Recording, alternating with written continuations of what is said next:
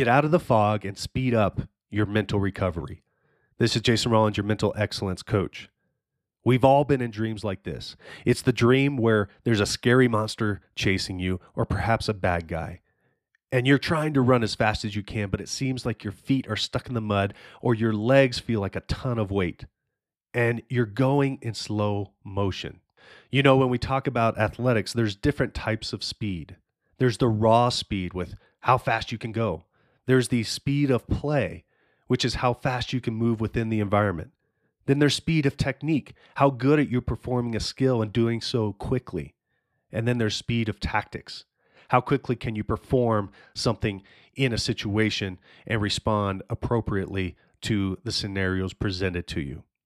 But there's another type of speed that we have to have in athletics. It's speed of mental recovery.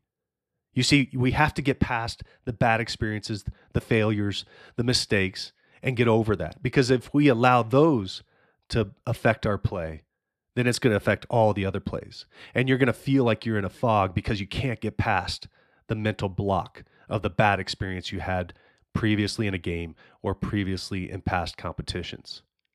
So this week, we're going to talk about how you can move past the mental blocks in athletics and how you can have a speed of mental recovery so you can get back to your peak performance.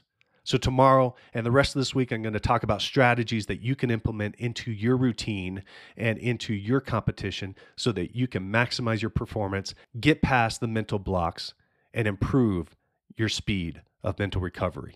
I want to close with a Bible verse as God speaks to us through his word. Psalm 119:14 says this, "I rejoice in following your statutes, as one rejoices in great riches." May we seek after God just as much as we seek after blessings in this world and in competition. So seize today, seize eternity, carpe eternitatem.